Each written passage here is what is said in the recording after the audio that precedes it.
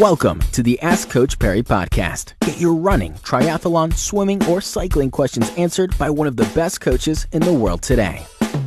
Into episode 109 of the Ask Coach Perry podcast. With me, Lindsay Perry. My name is Brad Brown. Lindsay, today's question comes in from Terry. And Terry says, I am many months into recovering from a proximal hamstring tendinopathy, which has prevented running and spoiled my comrades in 2014. I've been doing recommended gym exercises and about 60 kilometers per week cycling to and from the gym. Assuming I can soon slowly start running again, is this cross-training likely to be adequate for hoping to ramp up enough monthly running by January as a substitute for the early months, July to December, in your comrades training program?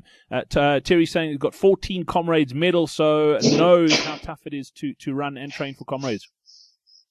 Yeah, so look, the cycling is enough cross-training to keep your general level of fitness at a level that from January to July, you will be able to build yourself up to have a decent comrades. Obviously, you have an enormous advantage in that you know what's expected of you at comrades, and you have got 14 years of good training, or hopefully most of it's been good training, but that is still in your body. So do the strength exercises, because those will also help to prepare your legs from January, and the cycling will help you to maintain a general level of fitness. The one word of caution for you obviously is that because you're still going to be relatively fit and you've got a long history of running in your background, you may be tempted to build up quite quickly.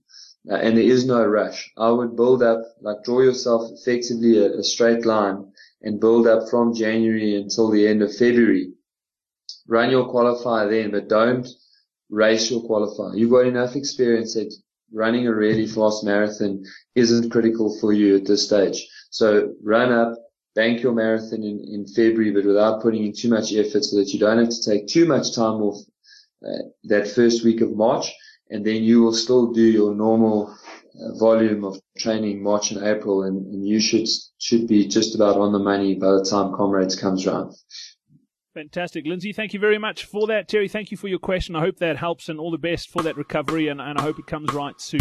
Thank you for listening to the Ask Coach Perry podcast. To get Lindsay to answer your question, go to AskCoachPerry.com or email myquestion@AskCoachPerry.com.